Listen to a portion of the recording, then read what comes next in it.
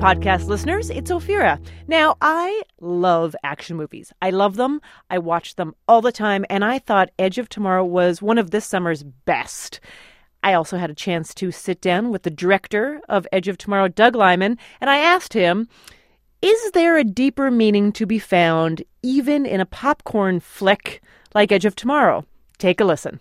No matter what kind of popcorn eating movie you make, you always wanted to have some weight, right? Yeah. A message that is a little bit deeper than just basically the blockbuster. Yeah, because I eventually have to come to places like Brooklyn and talk about the film in a slightly loftier way and talk about Bourne Identity in terms of it being about, you know, your past and are you defined by your past, and obviously Mr. and Mrs. Smith, there's a whole way to talk about it in terms of marriage and trust, and even Bourne Identity went further because I thought I would be retelling Iran-Contra through Bourne Identity, but nobody got that.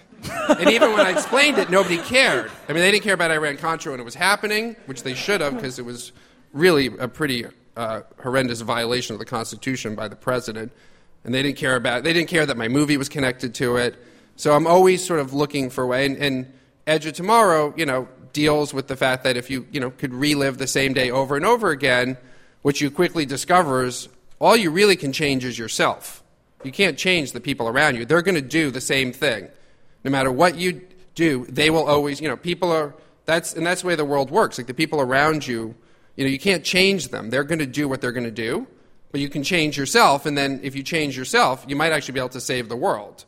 So there's a sort of a core philosophy inside the film. There's also the sense that, Tom Cruise does play a coward. He plays somebody at the very bottom ranks of the military. I mean, just horrendous soldier with a horrible unit.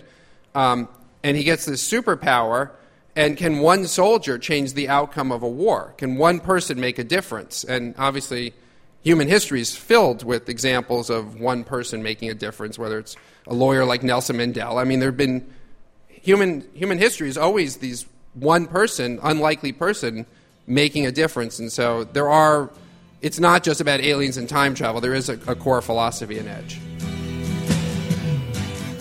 You won't want to miss the rest of this fantastic episode with our VIP director, Doug Liman, so take a listen on Thursday. Ground control to Major Tom.